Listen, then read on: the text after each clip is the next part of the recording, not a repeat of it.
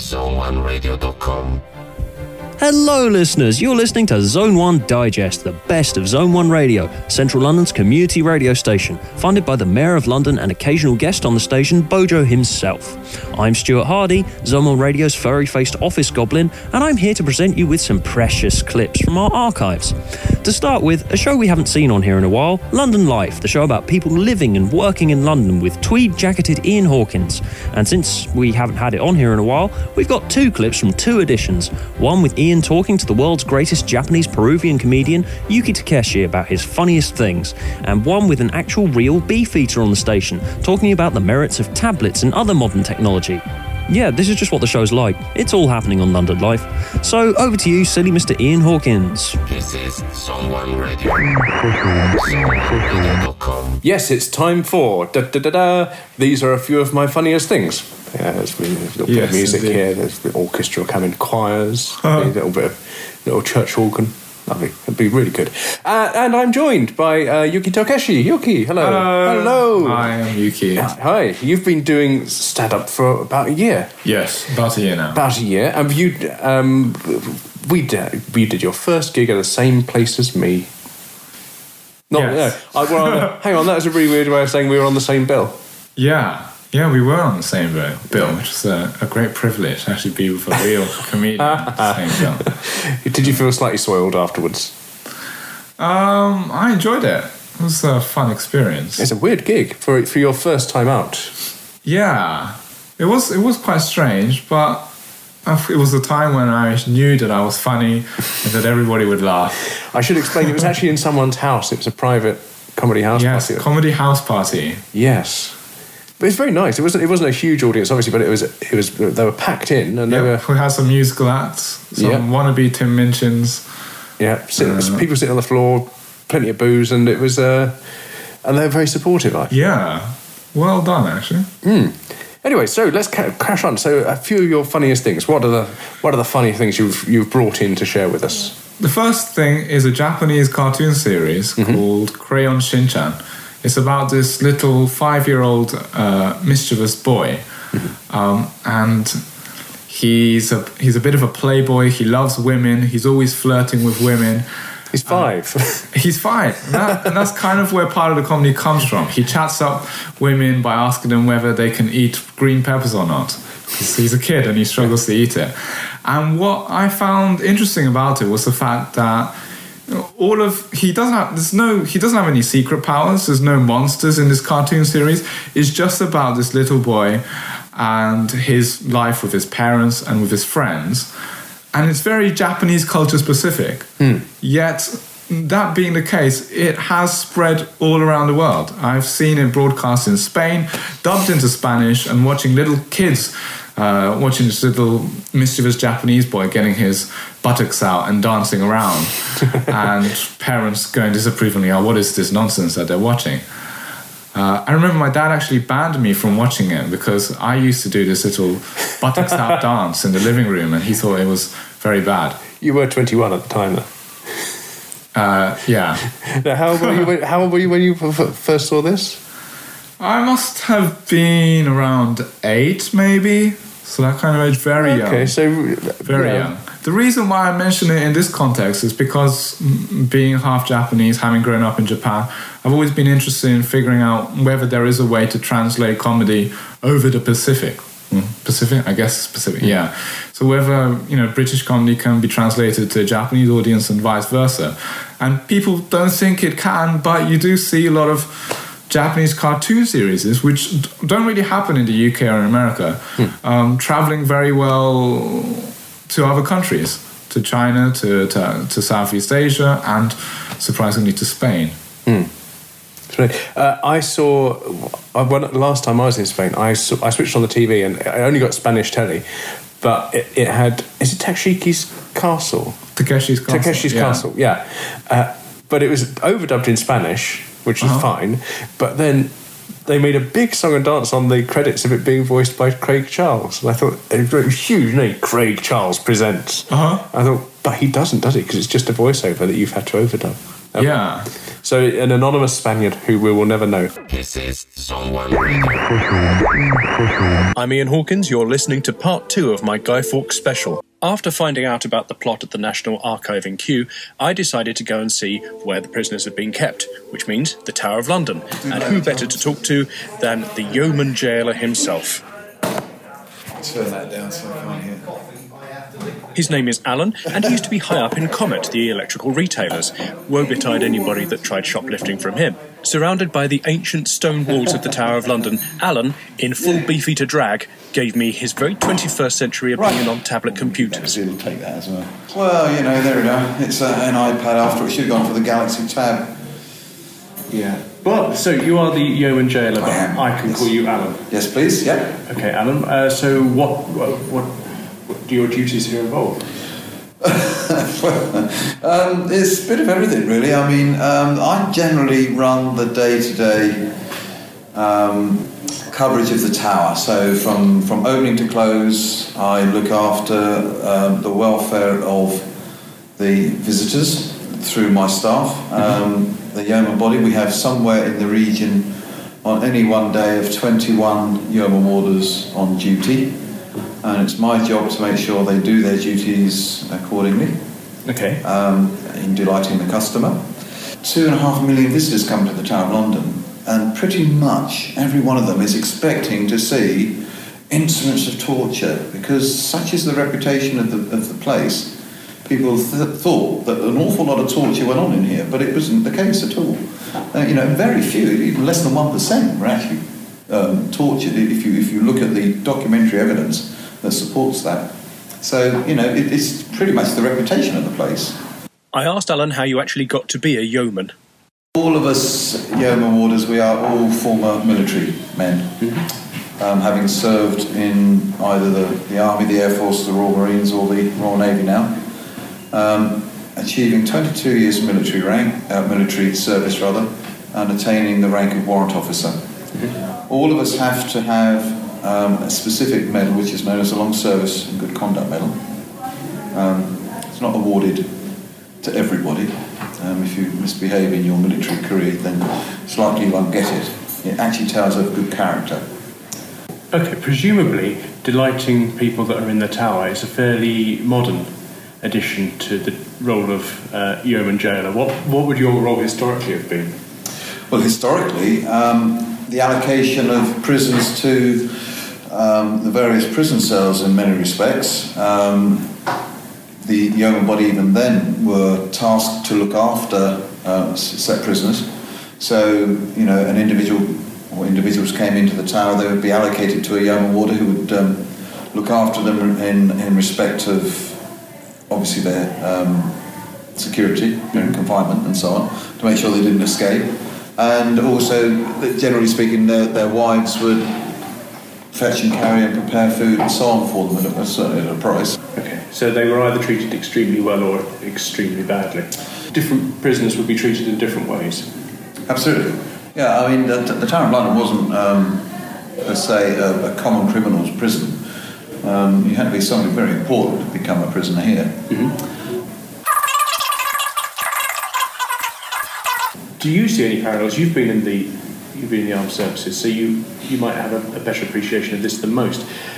We talk about waterboarding people and extraordinary rendition, all this kind of thing. Do you see there's any particular parallels between what went on in the 1600s and what goes on now with waterboarding and? Well, I hope waterboarding doesn't go on now. Is the answer. Certainly, in my experience in the army and dealing with. I was actually stationed in Northern Ireland, in Long-Kesh, actually when Gerry Adams was held in there, and an air job was to obviously to keep the prisoners secure, but we were under very strict rules not to inflict any harm on these people. We weren't allowed to go and cause torture to these individuals without justification, and the only justification for us to do that was if our own lives were at risk. So Alan's day-to-day life is less torturing of confession out of a prisoner and more trying to convince the delivery people that, yes, people do actually live in the Tower of London. As we came to the end of our chat, there was just one small thing I wanted to be absolutely clear on. You wouldn't wreck me, would you, Alan? No, you're tall enough, I think. Thanks for listening to this week's London Life. Next week we will have square brackets, insert something funny here, close square brackets. Yeah, I'll settle with that. Zone1radio.com. Hello, listeners. You're listening to Zone 1 Radio, founded by the apostle of the age of Twitter, Matthew Layton, the butt of my jokes and presenter for London GP, Zone 1 Radio's show about things that go vroom. This week's GP sees only the bloomin' most respected motorsport journalist in the business, Autosport Editor-in-Chief Andrew van der Berg, looking forward to the evening's races and getting all excited about it, because that's just what he's like. Followed by a rather insulting music choice that I hold absolutely no responsibility for. It was in Matthew's track listing, and I merely chose it at random. Blame him. So, let's have a chat with Mr. van der Berg. Zone1radio.com. This is Zone 1 Radio. Letter from the editor. Joining me now, it's only the most bloomin' respected motorsport journalist in the world, Andy van der Berg. Andy, how are you, sir? I am very well, thank you, and I'm really looking forward to this showdown that we've been blessed with this weekend. Yeah, you must be like a kid at Christmas. Well, you know, after a great year, to be honest, with lots of different winners and exciting racing or whatever, I think it would have been wrong for it all to have been decided a week early and to be left with a dead rubber at the end. So the fact that actually there's still a fair amount to play for is a great idea. Yeah, did you enjoy last weekend? I actually had ribs. Did you? I didn't, but I did drink a reasonable amount of Budweiser. Yeah, well, frankly, you need to drink a reasonable amount of Budweiser to get anywhere, don't you? Really? Well, exactly. It's the same as a couple of normal beers. I noticed this morning in my inbox, Charles Pick is being moved up to Caterham. He's just the money, isn't he? Well, there's your cynicism for you. There you go. I mean, this is the wrong way round. Normally it's me going, motorsport is entertainment, and you're going, no! I mean, that is a comment on where contemporary Formula One is at. I mean, here's a guy that's got a good, strong, decent record in junior single-seaters, the sort of person who in the 80s would have done 50 or 60 Grand Prix for back-of-the-grid French team, you know, Ray GS or Ligier or someone like that, and probably wouldn't have to have put his hand too deep in his pocket to have done it. But, you know, in the world that we're in now, he has to pony up the ready to get himself into a Caterham. But although, in fairness, you have to question whether that's actually a move up the grid for next year, given how lamentably poor they've been recently, and that Marussia seem to be moving forward, albeit slightly glacially. So, come on, the money shot. What's going to happen this weekend? Well, I think you need Michael Fish or maybe a weatherman with a track record of being slightly more accurate to ultimately tell you the answer to that, because it's slightly in the hands of the gods. In a fair fight, it's Vettel all the way. I just don't see how, if Alonso can beat him, I don't see how he can beat him by the 3 or 4 cars that he needs to in order to overturn that points deficit. I think all things being equal and there being no reliability problems, then Vettel will finish first or second. I think a bit like Austin, it's a straight fight between him and Hamilton for overall honours here, with Alonso, you know, performing heroics to outperform the car and stay in the picture. But I'm struggling to see how he's actually going to finish ahead of Vettel. What you're saying there is that Alonso's your driver of the season, aren't you?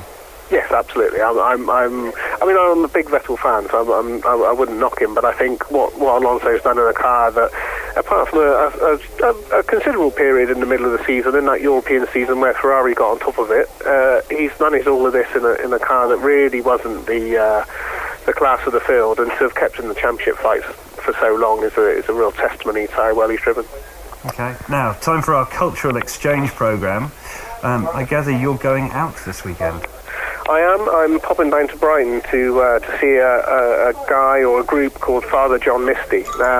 Probably means nothing to you, but he used to be the drummer in Fleet Foxes, who are a great band. No. Big fan of Fleet Foxes. Well, okay. You'll enjoy this then. Yeah, he was a drummer in there. Left before they got big, so he drummed on that EP they had that came out before the first album. But anyway, his solo album is fantastic, and my favourite tune on that is called Hollywood Forever Cemetery Sings.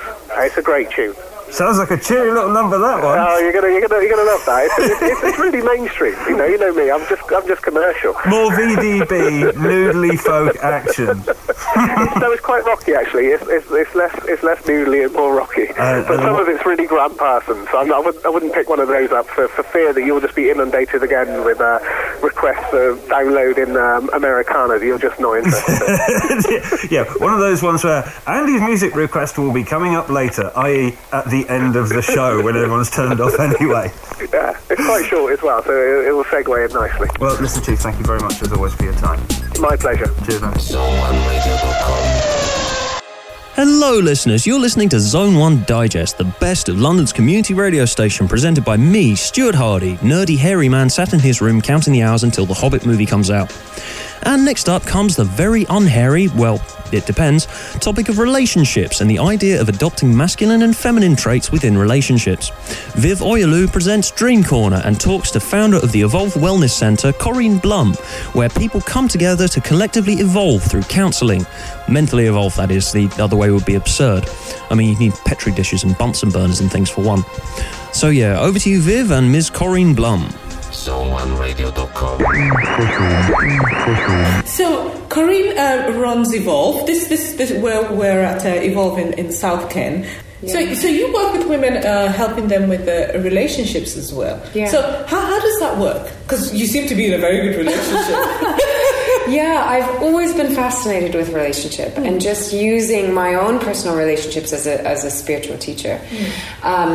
So how I work with people is firstly really cultivating a very strong relationship to yourself. So as I would say, the authentic self is really discovering who are you underneath the layers and the masks and who we think we should be, and the roles that we play in society, so that you have a really, a strong sense of self. And then from that place, you really look at, how do I receive? I always think it's about receiving the person that is in alignment with who we are, that is a reflection of that. And I find it a really fun, creative process. I think that finding a partner has become a really stressful job for people, and it's really hard to find somebody. Why do you think that is? Why do you think it's... It's a good question. I think... In general, people are stressed out in general, and they're working really hard. And because we're redefining what we want out of a relationship, we don't know what that looks like, so we don't know how to find it. And I kind of switched the paradigm, and instead of really looking for it, you're focusing more on who do I want to be in a relationship? How do I want to feel? How do I want to show up in that relationship? And then making yourself available and open to receiving that relationship. Because when we're looking for something, it's like when you're desperately trying to find your keys, you cannot find them. And the moment you just go, okay, I'm going to just go into the Rolodex of my mind and go, where did I last see them, and put it away, and then they just pop up. Yeah. And it's that similar, when we're not desperately seeking for something, we relax. And when we relax, things appear. They're always there, but we just can't see them when we're so single focused. We're not able to see the broader perspective. If that makes sense. Yes, it does. I'm just thinking of some women who, any woman whose biological clock is ticking, and she wants to get married, or she wants to be in a relationship and have a child. That could be quite all-consuming. Absolutely, and many of my clients are right on that point. What do you need? That's the biggest thing. Women are not always very good at giving themselves what they need. And actually, not only giving themselves, identifying what they need. Right. Because that's another thing. And I personally had, thought about this. Someone had challenged me, asked me, oh, so what are your needs in a relationship? And I was like, what do you mean? And she said, you need to know what you want in a relationship or need in a relationship. And I think a lot of women don't identify with that because other things of, you know, past relationships have never let them, you know, get into that frame of mind of believing that, you know, they need or want something from a relationship. Well, and this is where what I was saying, that we're redefining what relationship is. Because if you look at history, you know, there's been arranged marriages. The woman, you know, back a long time ago has been subservient to the man. The man can have mistresses, but the woman can't. And it's very much of like a survival-based relationship. And now women are actually going, well, wait a second, I want to be in love. I want to have a companion. I want to have somebody that nurtures me. I want somebody that inspires me, but that I can inspire them, that I can give to them. It is looking at more of an equal ground and a partnership. You know, it's really, I always say, can this person also be your best friend? And do you love spending time with them? And learning how to express our needs is, I think, actually a very new thing in relationship. You know, very, very new. And it's probably one of the most challenging things. You know, communication is really hard. This is Zone 1 Radio. Hello, listeners. This is Zone 1 Digest, the show you've assumedly been listening to for the last half an hour. If you weren't, then I don't know how that happened.